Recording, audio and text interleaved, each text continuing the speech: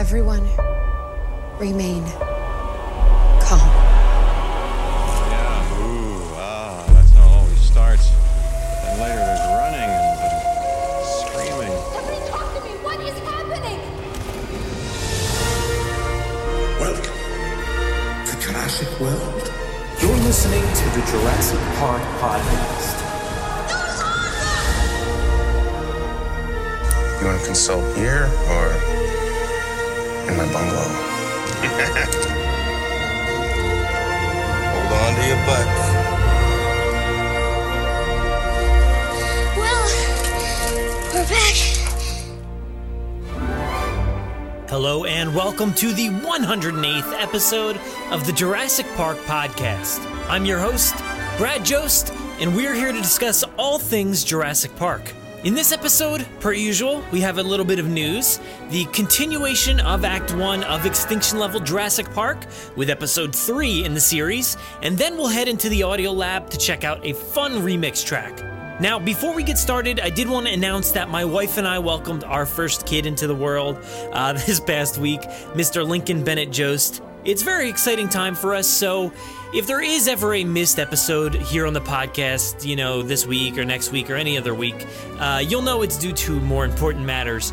But we'll try to keep business as usual here, and we've got so many great contributors here on the podcast, so I know they'll continue to help steer the ship as we move forward. And also, like I've said before, if you do want to add a segment of your own to the show, send us some samples and we'll work with you to get you more involved in the show. I've got an awesome kid now. I'm part of the Jurassic Dads crew, so I'm really excited to see where this takes us. Anyway, why don't we show this kid what we're about here and get things started off with a bit of Jurassic news from around the world.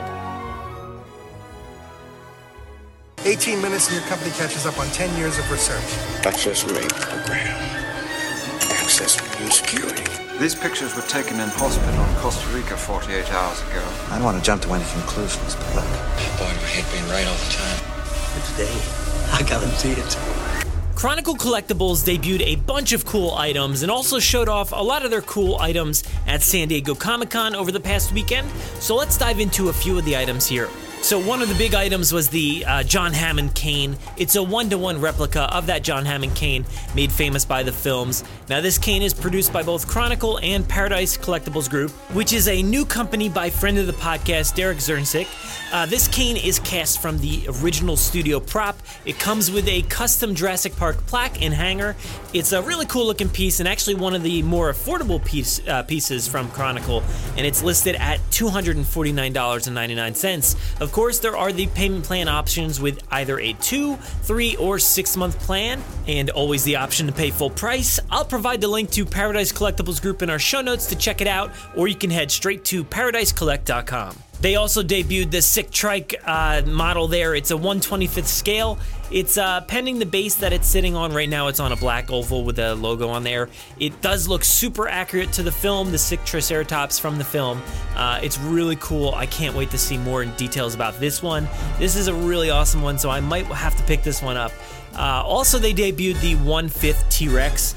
Now, this thing is incredibly giant. It's absurdly giant, a little bit too big to be honest in my case. It looks like the model on display had a slight coloring issue if you ask me personally. It didn't seem to replicate the film version too well. It seemed a little bit orange, I guess. The sculpt did look really good, so I don't know what they're gonna do about painting that, but hopefully that gets touched up a little bit here and there, but otherwise it looked really awesome. And lastly, I did want to touch on the Indominus Rex, which is a 1/24th scale, another really big piece as well. Obviously not as big as that T-Rex, but it does look really good. This is a good paint job on this one, unlike some of the T-Rexes here and there. It does look like there's an amber piece on the ground from the final battle sequence, which is cool, a nice little detail there. So this is a cool one. I can't wait to find out more about this. Now, they did have a few more items on display, some that you've seen before, so I won't go into too much detail there. But if you head to the link in our show notes, you'll find Chronicle Collectibles' website with all their stuff, and you'll find their social media within the show notes.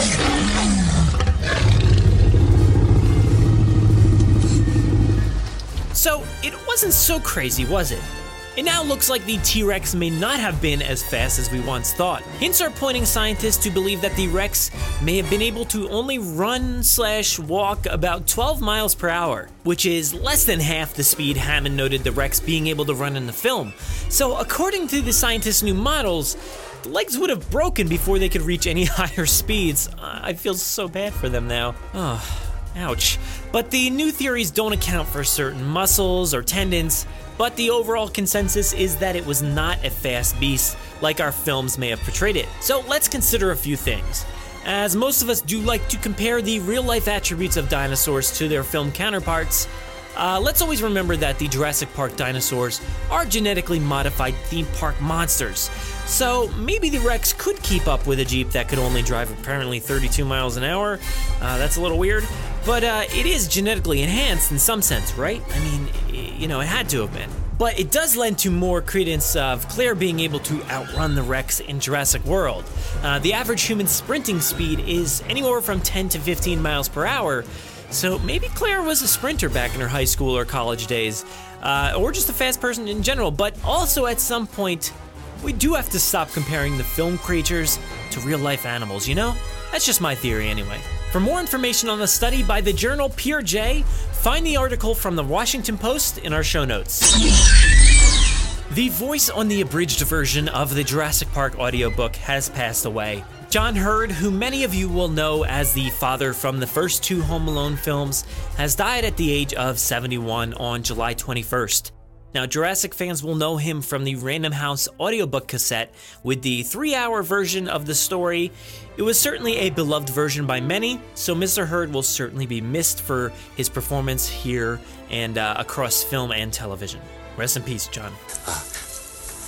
Oh, there it is. There it is. And now let's listen to the 3rd episode of Extinction Level Jurassic Park. Extinction Level Jurassic Park, Episode 3. Flight. It was still early in the morning when a black sedan drove through the security checkpoint at the New York airport, straight towards and stopping next to a small private jet. A heavy-set, muscled bodyguard, dressed in black, got out and opened the back door for their passenger, InGen's lead scientists at the time of the Nublar incident, under whose leadership InGen made their breakthrough, going from extracted DNA to cloning actual dinosaurs. They even included alterations like increased growth rate to get full-size dinosaurs in less than 5 years. Now it had become clear that not all alterations worked. 2 mechanisms, both to ensure keeping control of the animals, had gloriously failed: gender control and lysine contingency. They should have prevented the animals from breeding and making them dependent on human oversight. The San Diego incident had made it public knowledge that the animals were in fact breeding and very much alive on Isla Sorna, 4 years after abandoning the project and the evacuation of the islands. Whatever happened to Isla Nublar was still anyone's guess, although officially InGen had stated that everything had been dismantled after the Nublar incident. It wouldn't have been InGen's first lie to limit curiosity. A little disoriented, Dr. Henry Wu leaned back into the car to retrieve a small briefcase. Sir, if you'll allow me. I'll keep this on me, if you don't mind. Suit yourself. Please follow me, Doctor. Mr. Hammond is waiting for you inside. Squinting up at the sun, after some time behind the tinted windows of the car, Wu's sight slowly becomes adjusted to the light, and he follows the man to the entrance to Hammond's private jet. The bodyguard beckons him to climb the stairs, while he stays below. Welcome, Dr. And as soon as he steps inside the plane, he sees John Hammond. Ah, Henry! So good of you to come. Come. We should take our seats so we can take off. Get you a drink? Just water would be fine, thanks. 2 waters, please. Thanks. As John Hammond points Henry to his chair opposite him, so they face each other while flying. Wu, still a little in mystery, sits down. John, this is an unexpected pleasure. Why the sudden invitation? What is this about? I got a call about a disease our animals seem to carry. You know about this? Oh my. You mean the prion disease? John smiles in silence, but looks with a sharp eye at Henry at his response. Waiting to respond, now Eliza has returned with 2 glasses of water. Seat belts, gentlemen. Will there be anything else? No, thank you, Liz. You can take your seat. Both men fastened their seatbelt and the plane started to taxi toward the runway, and Eliza moved towards his seat further back in the plane. As soon as John expects her to be out of earshot, he looks back at Henry. Of course, I tried to tell you earlier.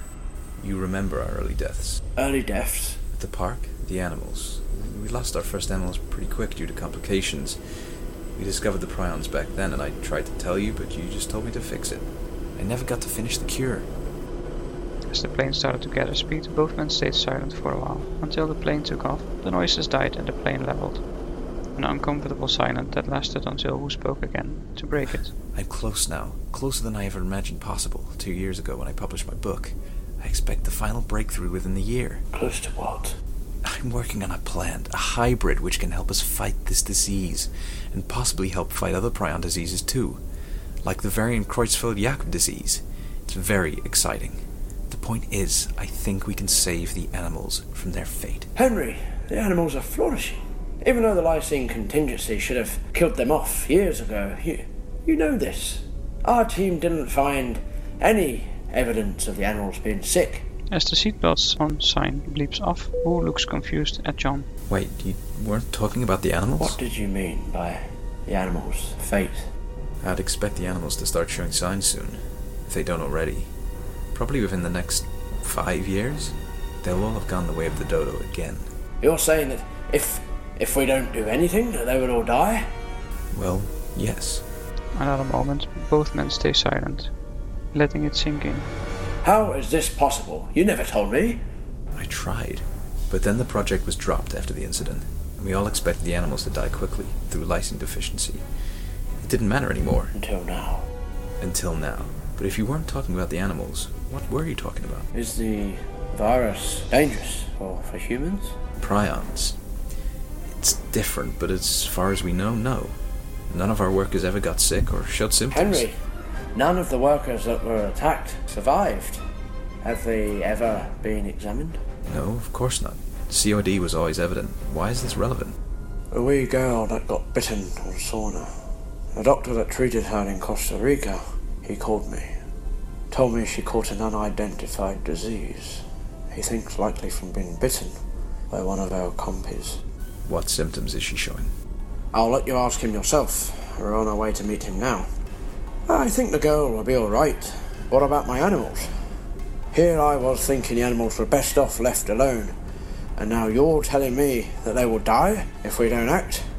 I just see it as a challenge. We're given a chance to save the animals, and I think we should take it. Yes, quite. Well, let's see what Dr. Gutierrez has to show us. We'll discuss this further after. Sure. The two men stayed silent again, and would continue for the rest of the flight. Henry took a scientific book out of his suitcase and started to read. John Hammond simply sipped from his water, looking at the clouds flowing by outside, until they landed in Virginia, where Martin Gutierrez was studying the samples he had taken from the girl back in Costa Rica.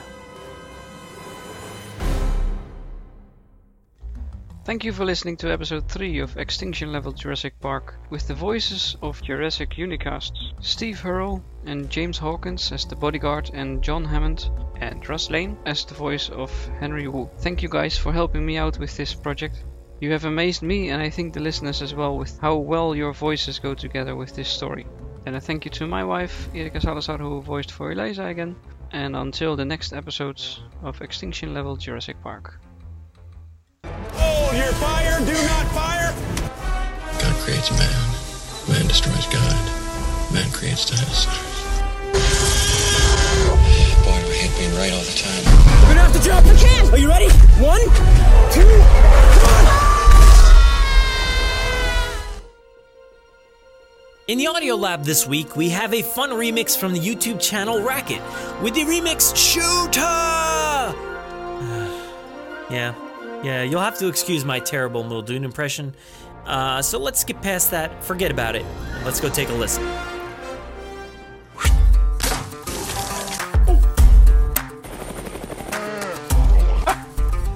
Here.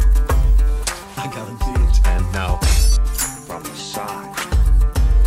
We've got Dodson here! Now. Stick, stupid! Yeah. Go.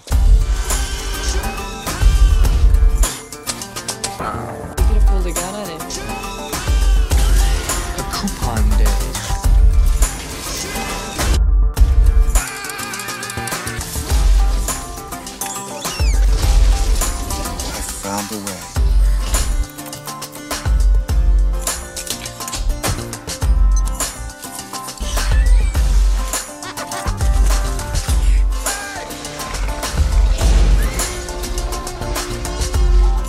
You never had lamb chops?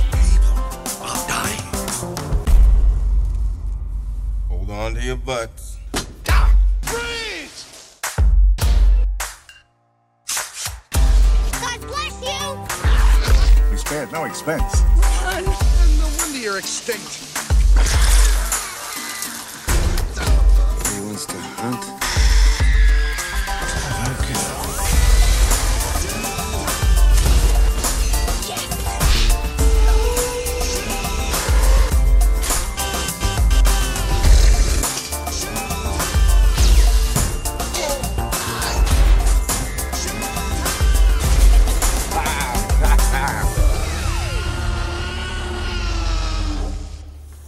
Well, there it is.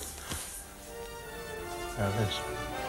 You know, I'm pretty much in love with any kind of Jurassic Park remix, so let's hope we stumble upon more here in the future. Great job on that one, everybody from Racket. If you want to check out their video, it's in our show notes. You'll also find a link to Racket's YouTube and Twitter in our show notes. Make sure to visit JurassicParkPodcast.com to find all our past episodes, brand new news articles, information on how to contact us, and much more. It's a great source for everything related to the podcast, and of course, Jurassic Park and Jurassic World. Head to JurassicParkPodcast.com and help us build a great community. Anybody hear that?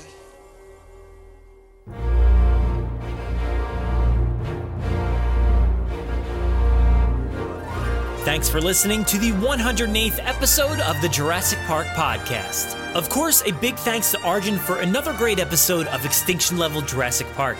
I am constantly excited to hear who he brings to each one of these episodes and to hear the great people of this community in some of their favorite acting roles. I found there to be a really great energy in this episode between Hammond and Wu.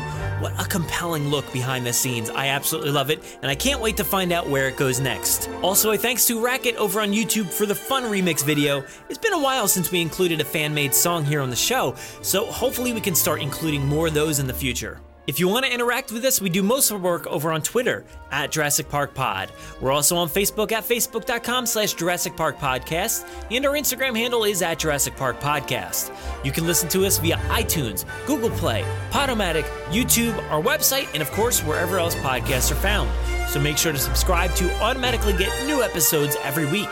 If you haven't already, please give us a 5-star review in iTunes or a great review wherever you listen to the podcast.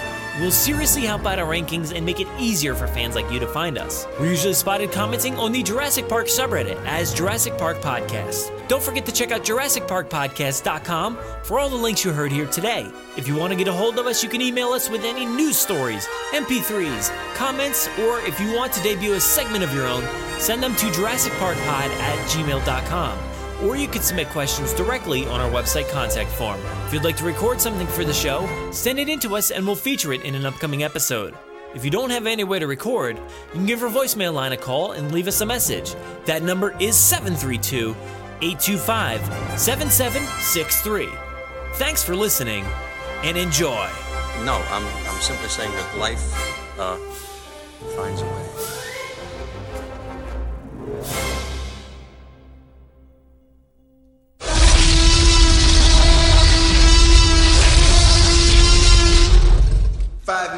Drop what you're doing and leave now.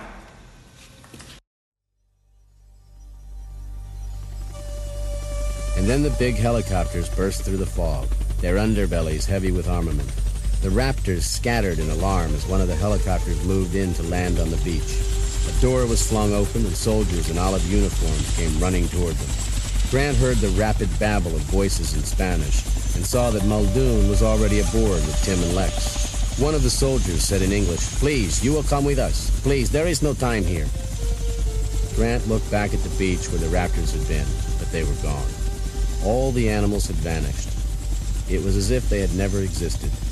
The soldiers were tugging at him, and he allowed himself to be led beneath the thumping blades and climbed up through the big door.